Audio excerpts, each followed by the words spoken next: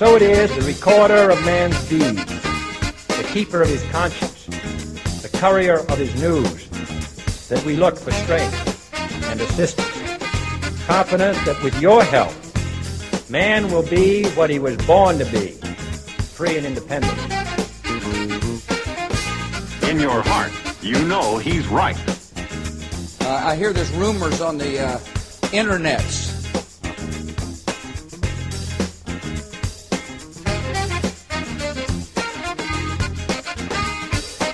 This is Liberty in Exile with your host, Yael Osofsky.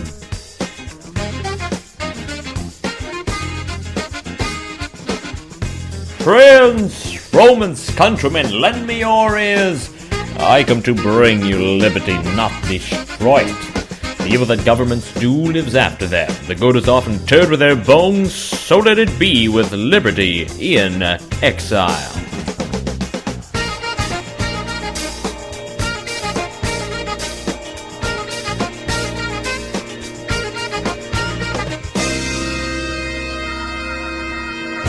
Hello and welcome to the program once more. This is the 7th day of May in the year 2013.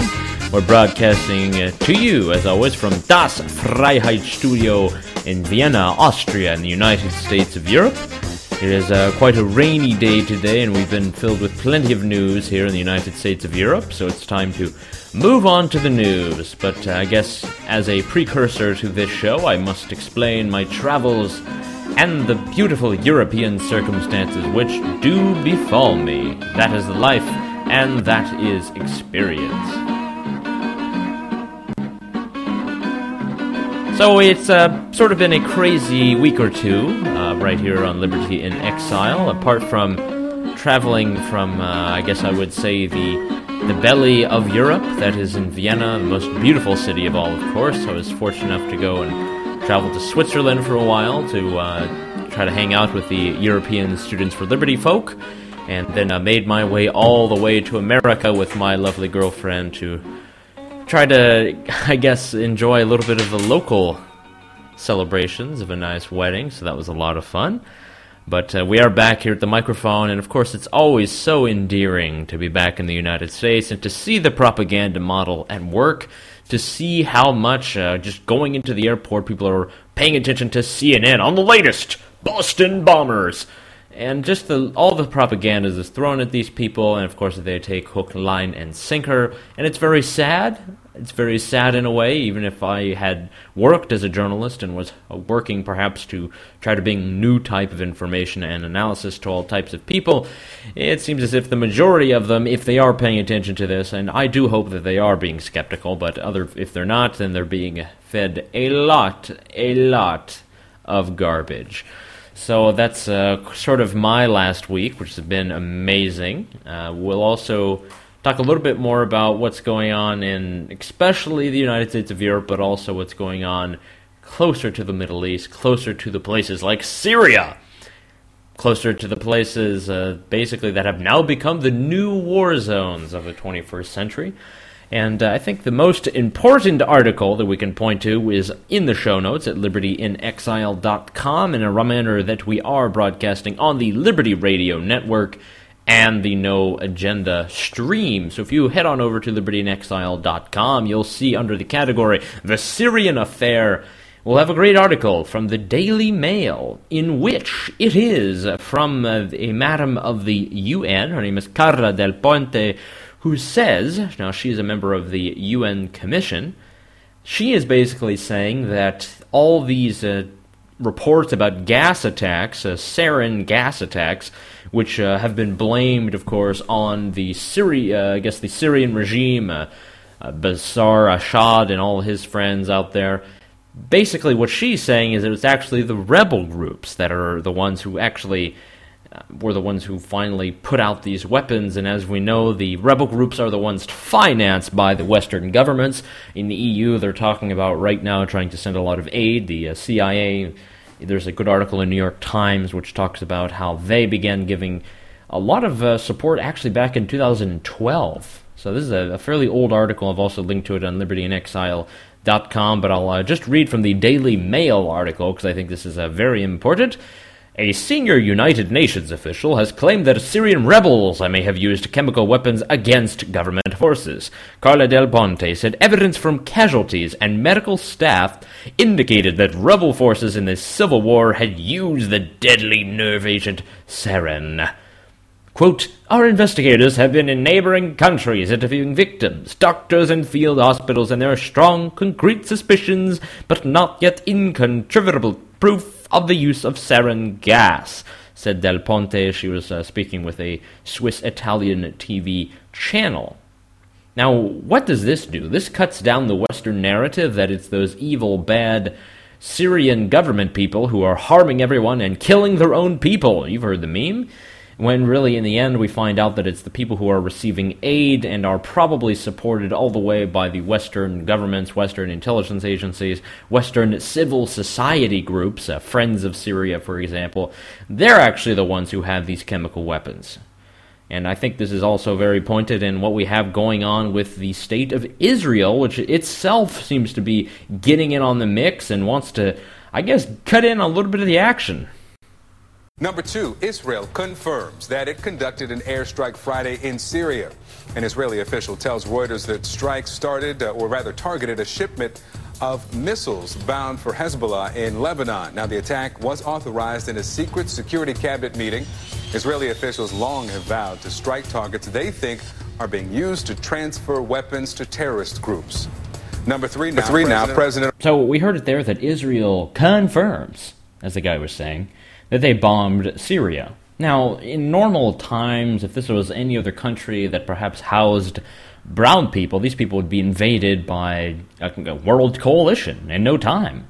That's sort of the narrative of what's going on, what happened in Iraq during the first Persian Gulf War, but of course this is swept under the rug. It's Israel, ladies and gentlemen. And the reason why this is important is I have another article here which is fascinating. Of course, it is in the show notes, libertyinexile.com. It's again from the Syrian Affair, and it's from the Jerusalem Post. Now, I sort of see it as the most read English website over there in Israel. It seems to be a good source. If it's not, you can send me an email, yael@live.ca, yael@live.ca. You can tell me otherwise. I seem to think their articles are fine. But they're sort of, they're quoting a former Bush administration official who is saying basically that the use of chemical weapons in Syria was actually a false flag operation of Israel, which was meant to implicate the Syrian President Bashar Assad and to basically, I guess, be the precursor for the invasion, whether it be of Israel itself or the United States, who would come and help its ally. Now, this guy who said it is retired Colonel Lawrence Wilkerson. He apparently is Colin Powell's former chief of staff, so this guy's on the payroll. This guy is obviously in the know. He knows what's up. He knows what's going on, and I mean, it's not to say that I believe him 100%, nor should anyone else, but really when we're looking at this situation, what are really we're going to see by watching channels like CNN or trying to read the New York Times? We're going to get nothing but garbage that has been recycled by the government. And I saw the press conference that was given by spokeshole Mr.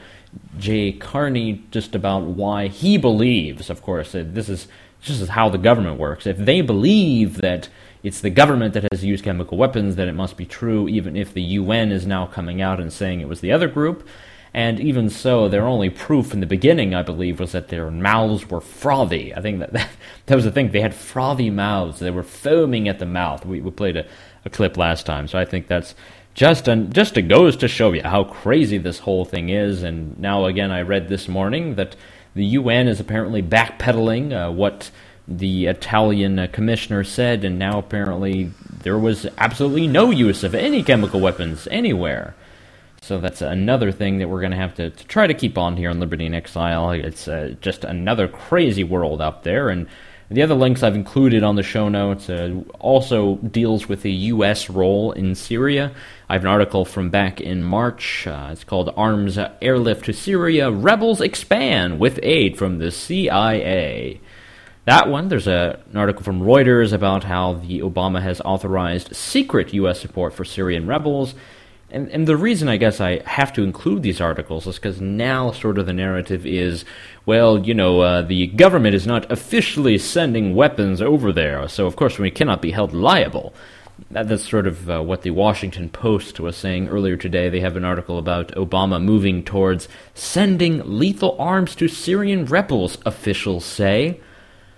Now, these are reporters who are directly reading off the press release and just don't understand what's going on. Obviously, do not read the other news sources because there is a bunch of money and a bunch of weapons, and these are the Al-Qaedars. This is who the bad guys, apparently, the ones that we're always supposed to be scared of, and the reason we have a police state in the United States is because of the Al-Qaeda group, and now apparently they're cool and they're good if they go after the right people. So that's one little piece of the Syrian affair. There'll be much more to go on, and I'll try to link also in the show notes. Our good friend, the Fergus Hodgson, the stateless man, did an interview, I believe, on Russia Today about this subject and about Israel's invasion or bombing, as it were. So I think that's very interesting. That'll be a good point to go on. But since I am now in the European Union, it's time to talk a little bit about what's going on with the central bank, ladies and gentlemen. European Central Bank President Mario Draghi is telling Eurozone governments they have to keep control of their spending, and particularly countries with lots of debt must push on with budget reforms. But responding to worries about the effects of austerity, he did warn that governments should mitigate the impact of that austerity on growth. He told an audience in Rome, in this context, the struggle to come up with a common response to the sovereign debt crisis has had a negative effect in terms of how the financial markets see us. But now we've reached the point where, for the process of European monetary integration to survive, we need a growth compact together with the fiscal... Okay, so this guy's insane. We'll just start off there. But the reason I wanted to play this clip is because it goes to show just what the project of the European Union is doing so far. And the reason I sort of started this segment with Syria is that you had many different cases of countries that would like to intervene, that would like to change the EU policy to that of intervention, and the solid examples are France and Britain, which have been very adamant about sending support to the rebel groups and doing everything they can to try to overthrow this terrible regime, which I guess is stopping progress to the oil pipeline. Ding!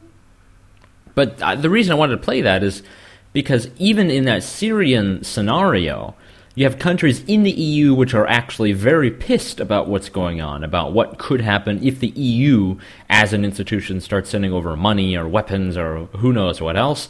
And that's why the Austrian foreign minister, this is when I have to be proud to be in Austria, came out and said, you're going to give money to the same people who shot at our peacekeepers and basically tried to bomb them, so why the hell should we be giving any money to these people at all if all they do is kill our soldiers or almost attempt to kill our peacemakers? And they're Al-Qaeda. That's the narrative. You can't keep messing people up who are watching news if you say Al-Qaeda is the terrible bad thing, they want to bomb people in Boston, and at the same time we need to help them in Syria. You can't do this type of cognitive dissonance with people because it will just confuse them. And I guess maybe this is the public relations sort of about-face that they've had to do in the 21st century and the rise of the internet, try to muddle the stories as much as possible so that people can push their narrative if they're more powerful and are louder. Apparently that seems to be the case, and right now, as far as European economics are concerned, it's very, very hard to do. Another bailout might be along the lines. Slovenia might be the next country, which sort of saddens me as a very beautiful nation with large mountains that I've been to. Not seen much else. They're the ones that seem to be next coming down the pipeline. We've already had Portugal, and we've already had Greece, and we're talking about Spain, and now we're talking about Italy. I mean, who knows how far this will go. The European project as it really is in a state of it's a dismal affair, ladies and gentlemen. It's not a party I would like to be invited to. I hope you would not like to go there either, but that's the new reality of the EU SSR. Now we're having to deal with these large bureaucratic institutions which are attempting to try to rule over 500 million people in Europe. They talk about why it's dangerous to have populism, why it's dangerous to have elections, and why it's dangerous for any sort of political forces to come up who have not been given the green light by the Troika. And we've seen some successes going on right now in Britain. You have UKIP, which is starting to come up, and you might not agree with all of their policies, but at least they're pushing for the right message on the euro and Europe. And you also have a lot of skepticism that is reigning in Greece, obviously as trying to push back against these austerity measures. And then we also have a large push as well in places, well, like Austria, a lot of places like Finland, and who knows how long it'll go, how far it'll go. And I guess the biggest movement that we could talk about is in Germany. Now in Germany they have an interesting movement sort of going against the euro, and there's a new party, it's called Alternative für Deutschland, the alternative for Germany, talking about living in a world without the euro. They believe they could do it. They believe they would exist fine. They don't believe there'd be much of a problem, and it's an interesting message. I think a lot of people who I follow and definitely who I speak to are very adamant that, well, they're not the perfect libertarian party and they're reactionaries and they're single issue parties. The fact is that they're saying the right thing, and I don't really care about a single-issue party or this or that. If they're saying the right thing, then, hey, you got to give them some leeway, you got to give them some measure of support.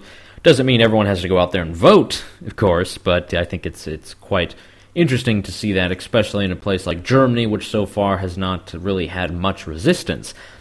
Until today. Here's an article from The Telegraph, apparently about Oskar Lafontaine, who used to be the German finance minister who launched the euro, who is now called for the, quote, catastrophic currency to be broken up, and he's warning that the current course is, quote, leading to disaster. I think this is very interesting that this is going on. Perhaps this is maybe sort of a political play in Germany. I'm not really sure. I shall reach out to my German friends and see sort of what they think. I think that would be very interesting if we could try to continue on that. At least this is debate. At least there's something new going on. At least there's some measure of democratic representation. I mean, it's not just the elites who are dictating to people anymore. At last we have some sort of clarity.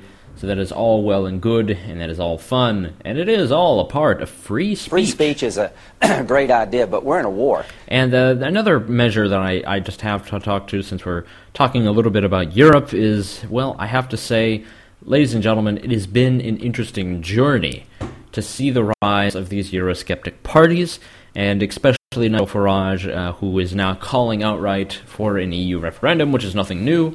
There were big elections out there in Great Britain. I think there was the local council elections. I believe his party did fairly well.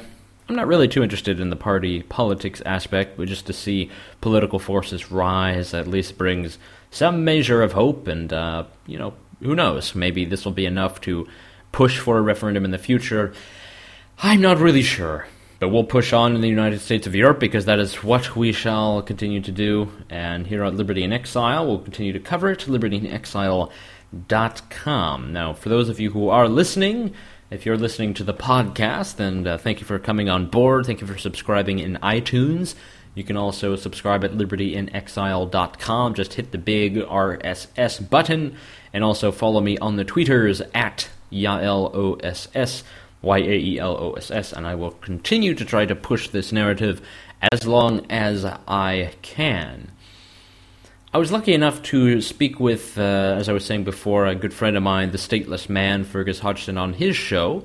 Just yesterday, we talked a little bit about secession, and talked a little bit about my native province of Quebec, and what's going on there, and it was very enjoyable to talk to him. I'll try to, as soon as that interview comes through, to put that on the stream here on Liberty in Exile, and put that up on the website, so it would be an interesting measure, and it's sort of a different subject that we'd normally cover here on this program, and I have done an episode in French, and I'm hoping to do that again soon, if I can find the right compatriot to do it with, so that will be a lot of fun, and I want to continue working with the Stateless Man, and I hope to try to give them as much material in the future, and hope to, I guess, give a good joint podcast, so that's how it goes, and I do remind you, you're listening to the Liberty Radio Network and the No Agenda stream.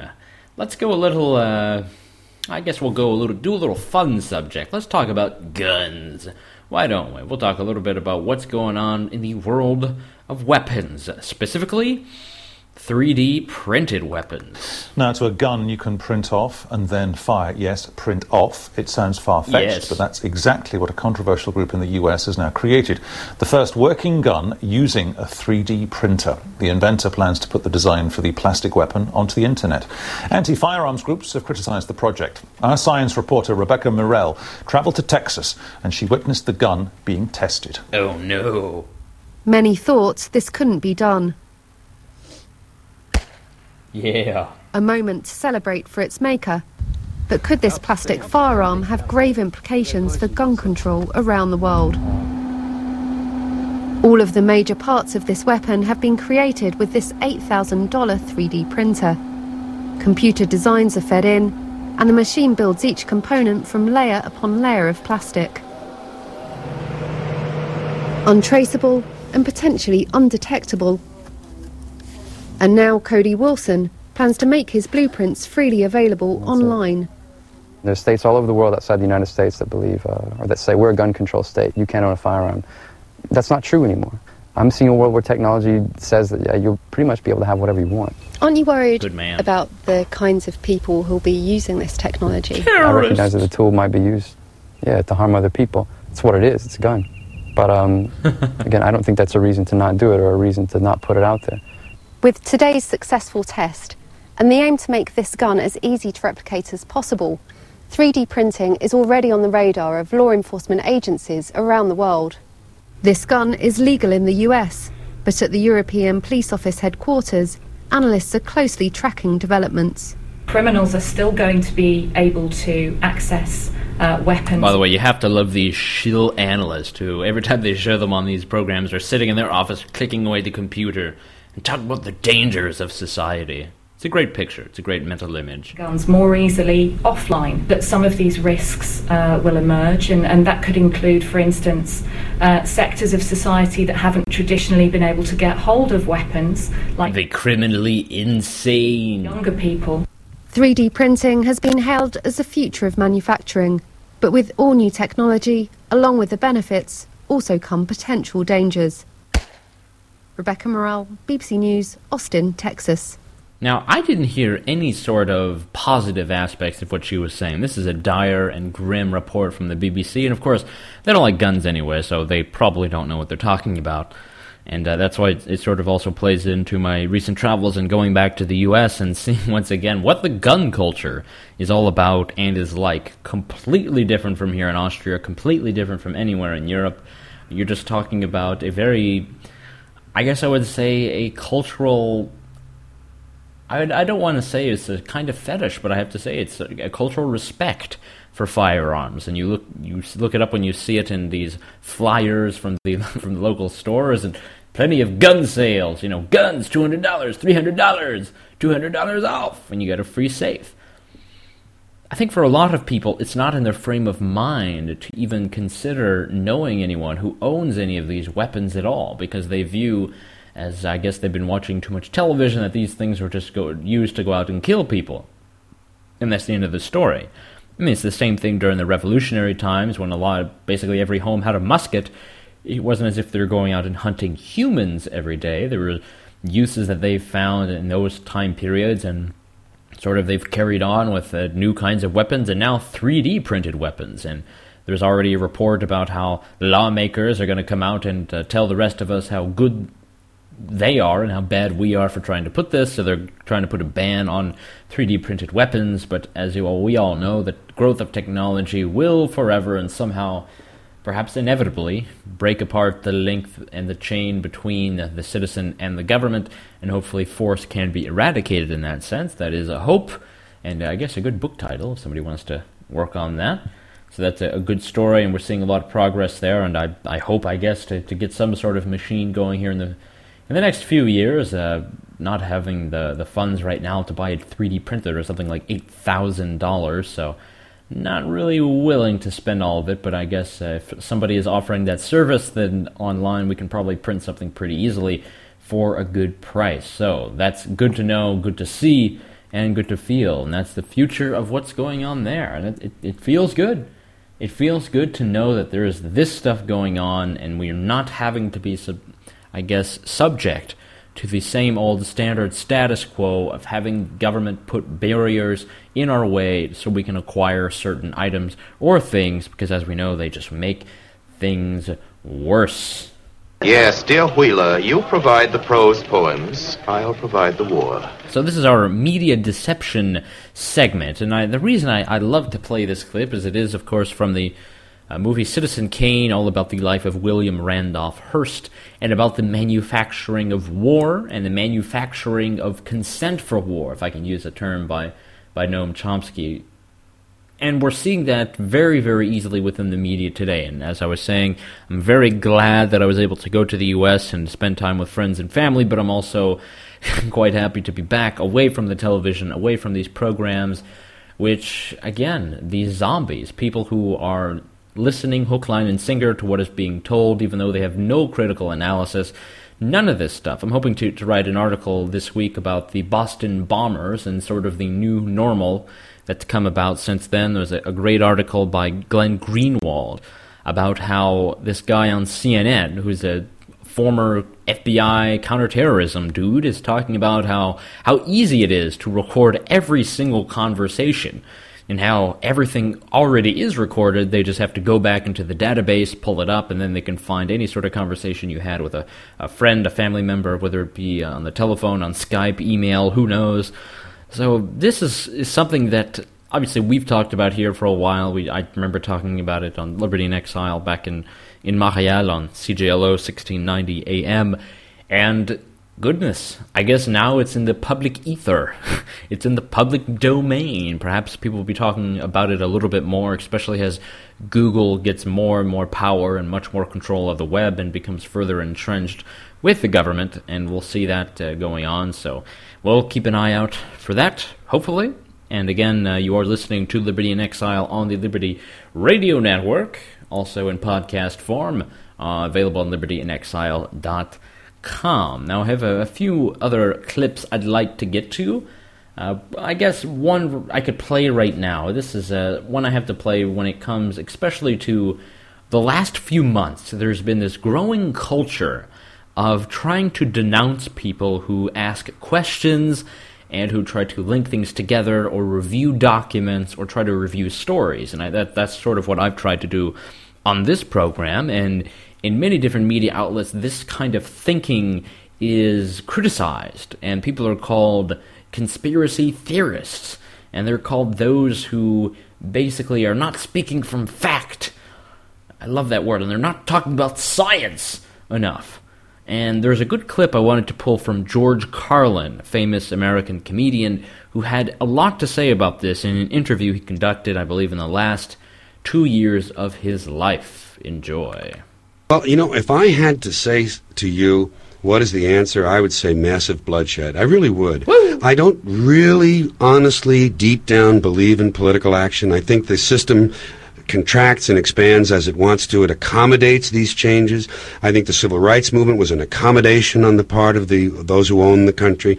I think they see where their self-interest lies. They see a certain amount of freedom seems good, an illusion of liberty. Give these people a voting day every year so that they'll have the illusion of meaningless choice that we go like slaves and say, "Joe, I voted." The limits of debate in this country are established before the debate even begins, and everyone else is marginalized. They're made to seem either to be communists or some sort of disloyal person, a kook, there's a word, and now it's conspiracy. Say they've made that something that should not be even entertained for a minute, that powerful people might get together and have a plan. Doesn't happen. You're a kook. You're a conspiracy buff. So the only way you cure that, death, bloodshed. I don't advocate it, but I see that it's really the only answer. And of course, okay, so that's a nice little word from George Carlin, talking a little bit about conspiracy theorists, conspiracy buffs, those who are marginalized and who do not, I guess, succumb to the majority opinion. And that's sort of our struggle in the alternative media of trying to push forth that message. And a lot of people on this network, the Liberty Radio Network, are trying to do exactly the same thing. And it's great to be able to hear and listen to the stream and listen to other people who are engaging with these topics and other ones sort of in their own special way all across the country and the world. So it's always great to hear that and to hear different types of interpretations. That's always perfect and well and dandy. However, what can you really do at the end of the day? What can you, either as an individual on the interwebs, as an individual citizen, as perhaps a media producer yourself, really what can you do? And what are you left to do? I guess now that we're sort of facing the Facebook algorithms, which are limiting so much content and basically requiring people to spend money on advertising in order to attract likes or followers or to try to get their posts out there, you kind of have to wonder, what is the role of the individual now? What is your role as someone who perhaps has learned a lot of information, perhaps that deviates from the mainstream narrative? It's very hard to say. Everyone has tried to do their own thing. People write books. Some people make YouTube videos and are very good at that. Some people, I guess like myself, try to make podcasts and put them out there. And a lot of other people are successful at just basically living out their own lives. And at the end, you cannot blame them. The people that some would say are disinterested are actually the ones who, it seems, are the most enlightened. The ones who are able to extract the most amount of happiness and enlightenment in their own lives, and not having to rely upon political structures, and not having to rely upon the will of the majority in order to basically achieve their goals and their desires, which really happens anytime anyone tries to petition government for anything. You're basically asking permission from the majority in order to do one thing or another. Please protect me, please don't run over my property, anything of the like. So that's a good little message that I always like to keep in. And of course I like to brainstorm. It's sort of good to do in the alternative media to see what can be brought forward and what can be talked about. So that's one way of looking at it. And since we're on the George Carlin mobile, I guess you could say, I want to play another clip of his. This is one of his most famous stand-up routines. Obviously the context is the first Persian Gulf War of the 1990s. But again, everything he's saying in those days applies to today, and probably even more so. So this is George Carlin. The title of the clip is We Like War. Now, ladies and gentlemen, this will have a curse word or two, so please, if you have children, take them away from the stereo, unplug the headphones that they have in their ears out, and perhaps get them in a separate room. We don't want to let them listen to this type of language. Here's George Carlin. I'd like to talk a little bit about the war in the Persian Gulf. Big doings in the Persian Gulf. You know my favorite part of that war? It's the first war we ever had that was on every channel plus cable. And the war got good ratings too, didn't it? Got good ratings. Well, we like war. We like war. We're a warlike people. Girl. We like war because we're good at it. And you know why we're good at it? Because we get a lot of practice. This country's only 200 years old, and already we've had 10 major wars. We average a major war every 20 years in this country, so we're good at it. And it's a good thing we are. We're not very good at anything else anymore. Huh? Can't build a decent car, can't make a TV set or a VCR worth the fuck. Got no steel industry left, can't educate our young people, can't get health care to our old people, but we can bomb the shit out of your country, all right? Huh? We can bomb the shit out of your country, all right?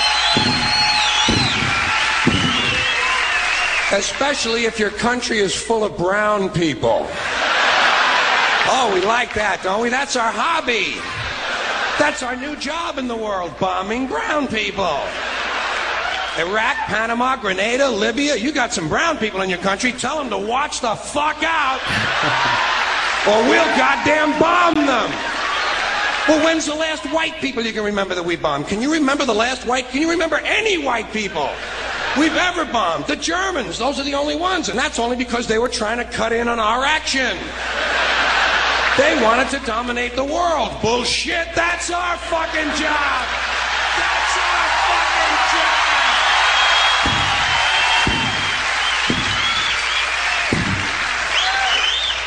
Now we only bomb brown people. Not because they're trying to cut in on our action, just because they're brown. Now, you probably noticed I don't feel about that war. We were told we were supposed to feel about that war, the way we were ordered and instructed by the United States government to feel about that war. You see, I tell you, my mind doesn't work that way. I got this real moron thing I do. It's called thinking. And I'm not a very good American because I like to form my own opinions. I don't just roll over when I'm told to. Sad to say, most Americans just roll over on command. Not me. I have certain rules I live by. My first rule, I don't believe anything the government tells me. Nothing. Zero. Nope. And I don't take very seriously the media or the press in this country, who in the case of the Persian Gulf War were nothing more than unpaid employees of the Department of Defense, and who most of the time function as kind of an unofficial public relations agency for the United States government. So I don't listen to them. I don't really believe in my country. And I got to tell you, folks, I don't get all choked up about yellow ribbons and American flags. I consider them to be symbols, and I leave symbols to the symbol-minded. The symbol-minded. That's a good clip from George Carlin, and the entire act has been linked in libertyinexile.com. You'll see it there. It's a very, very good act, and I guess in later life, George Carlin did become very, very pessimistic in a way, but still kept his optimistic humor intact. He was very, very precise in sort of what his message was, and you've seen probably thousands of clips out there just about his comedy and things that he's related to, so I do not need to bore you at length about that. That's a very interesting clip. We like war. I think that's one of the greatest pieces of stand-up in the last few years, so very, very happy to see that. And of course, any comedian could make exactly the same jokes today, and they would still make sense. And since we're talking about comedians and addressing a crowd, let's talk a little bit about President Barack Obama giving a commencement speech at Ohio State University. We, the people, chose to do these things together because we know this country cannot accomplish great things if we pursue nothing greater than our own individual ambition. Unfortunately, you've grown up hearing voices that incessantly warn of government as nothing more than some separate, sinister entity that's at the root of all our problems. That's me. Some of these same voices also do their best to gum up the works. Yep. They'll warn that tyranny is always lurking just around the corner. Sure is. You should reject these voices. Because what they suggest is that our brave and creative and unique experiment in self-rule is somehow just a sham with which we can't be trusted. I mean, it was thrown overboard a couple of years ago there, President Obama. Do you not think so? We have never been a people who place all of our faith in government to solve our problems. We shouldn't want to. But we don't think the government is the source of all our problems either. Because we understand that this democracy is ours. And as citizens, we understand that it's not about what America can do for us, it's about what can be done by us together through the hard and frustrating but absolutely necessary work of self-government. And class of 2013, you have to be involved in that process. I don't really think they have the time. They got big student loans. They're facing one of the highest unemployment rates in recent memory. I don't really think they have time for that unless they all want to become elected. Then I guess their employment rate is 100%. So good luck, ladies and gentlemen. Now, this speech made obviously its way around the conservative media, and the talk radio people were all about it and tried to hammer on it. I think it's an interesting message. I think it's very funny that at this point in his presidency he has to speak this way. I mean, this guy is the controlling narrative. I don't understand why he has to act as if he's being overrun by everyone else who hates government. I mean, if you look at what's going on in the last just throughout his term, the last 5 years of government, I mean, this has been his control. All these laws that have been passed have been signed by him, and most of the abuses have been bipartisan by the Democrats and the Republicans. I used to talk a little bit about the warrantless wiretapping, which is now enshrined, and I guess is now so much a part of our, public discourse that people openly talk about it when we're talking about trying to spy on people who may have bombed a part of our cities. So it's entrenched. It's in the entire public debate, in the public discourse, and we're seeing that it is facing a new day. And that's why it's always interesting to try to listen in, to try to give a little bit of analysis about the day. I'm going to have to end it there on Liberty in Exile. It's always been a pleasure to speak to you. And if you have any feedback or anything, just go to libertyinexile.com. You can also send me an email, yael@live.ca, yael@live.ca. You can also tweet me up and continue the conversation. So I wish you all the best of luck in your own work, in your own lives. I know you have very much to do, very much to, be thankful for as you continue your push to just get by. But good luck, au revoir et bonne chance à tous.